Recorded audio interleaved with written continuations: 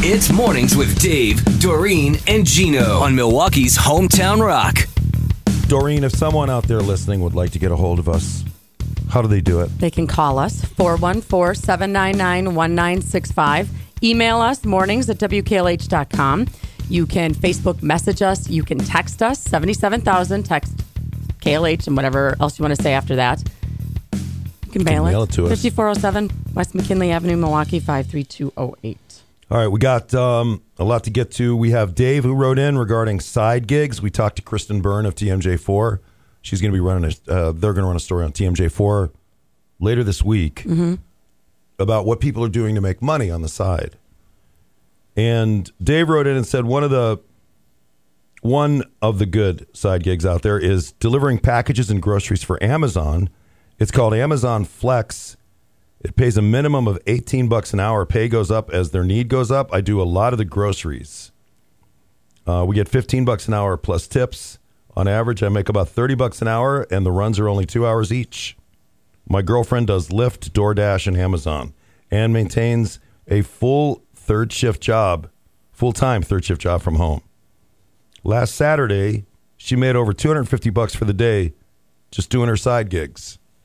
I still like Larry David and JB Smooves from over the weekend on Curb Your Enthusiasm. See, I didn't miss this episode, yes, so I don't know. For people who work in jobs where they can't leave their job, these people come in and they cover for you while you take a pee break.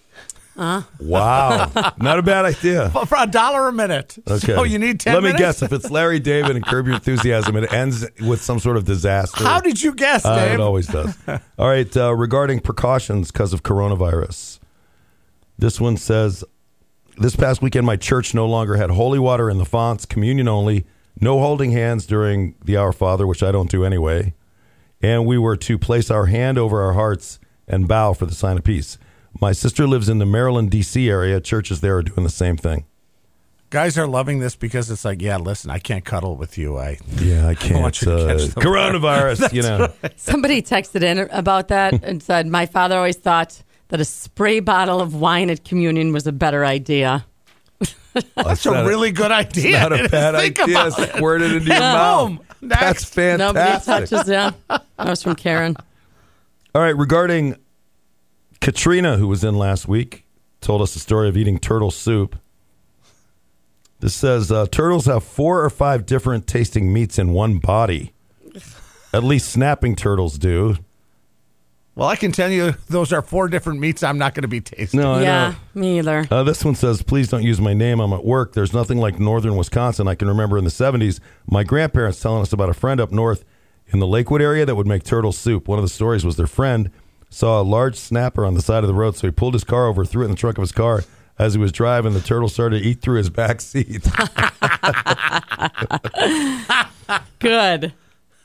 Okay, regarding Dairyland dumbasses that you guys do, maybe you guys have discussed this already, but is the quality time together guy and the snoring like a train guy, are they the same guy?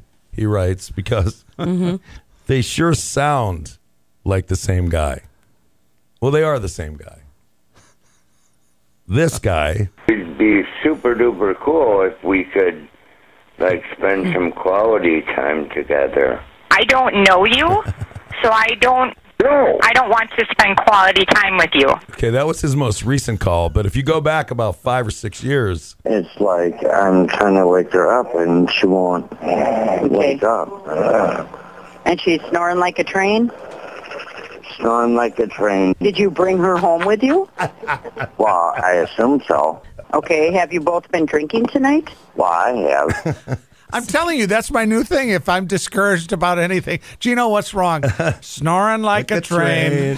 You know, so 5, 6, 7 years ago, whenever that was, he was able to go out and pick up a woman, and now he can't. That's why he called dispatch. I don't know. Has he lost his touch? This one says, guys, a story I thought you should know. My wife and I just got back from a trip where we saw a taping of the Seth Meyers program. We were the Uglies. It was a great show, but the seating process makes you feel like poo. If you're not young, skinny, pretty, be prepared to be placed in the very back of the audience. It's like middle school PE all over again. Regardless of your place in line, at check-in, you receive a ticket with a letter or a number that, seems to be based on how young and attractive you are. Although we were among the older and less attractive ticket holders, we are from Wisconsin, it says, that are selected to proceed, there appears to be another seat selection process inside the studio, and we were seated in front of others already seated earlier. We must have been better looking than them. Regardless of which seat you receive, the studio is fairly small and all the seats are good. Okay, I don't mean to keep talking about Curb Your Enthusiasm. That was the week before. He was convinced that at a restaurant they put the ugly people on one side of the way and the really good-looking The good-looking people. And he found out it was true. It was true. All right, in this one, I think I should probably get out the Judge Gino music theme for this one because it is a dispute. A question for you guys. How do you load the dishwasher? The wife and I are in the middle of a huge argument. You see, she puts the knife handles up. And I say, why are you putting them up? It makes it way too easy to grab a sharp blade by mistake. Put them down. What do you think? Wait, the knife handles? Yeah, going up, he says, as opposed to facing down. I think safety-wise, you've got to put the handles up. Handles up in the air, facing you. So that you can't grab versus the blade. Right. Yeah. You don't want to grab a blade. I'll tell you, I had my knife sharpened. Holy cow. Where did you take them? There's a place on East Capitol Drive in Shorewood that I went. Paid for it. Yeah, I need to do that. And they did it while I waited. And then, first of all, it's weird walking into a place with a knife. Yeah. Yes. What kind of knife is it? It's a chef's knife. Let's talk about your tang. Does it go all the way down? Do you know what the tang is? Yeah. Does it go all the way down? Yep. Okay, well, that's a good knife. Remember, my dad was a butcher, so. Right. I agree with you. I think for safety, you put it down the water.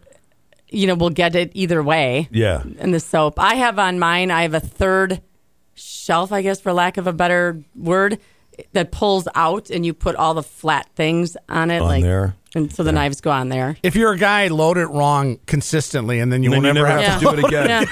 Honest to God, I'm not just saying this. I was going to say the same exact thing. However you're doing it, just keep doing it that way if it's making her angry. Because eventually she's going to tell you to go sit down and leave her alone because you're an idiot. And you just go, okay, I am. Yep, my husband's figured that out. I am an idiot. I'll be right over here watching the game.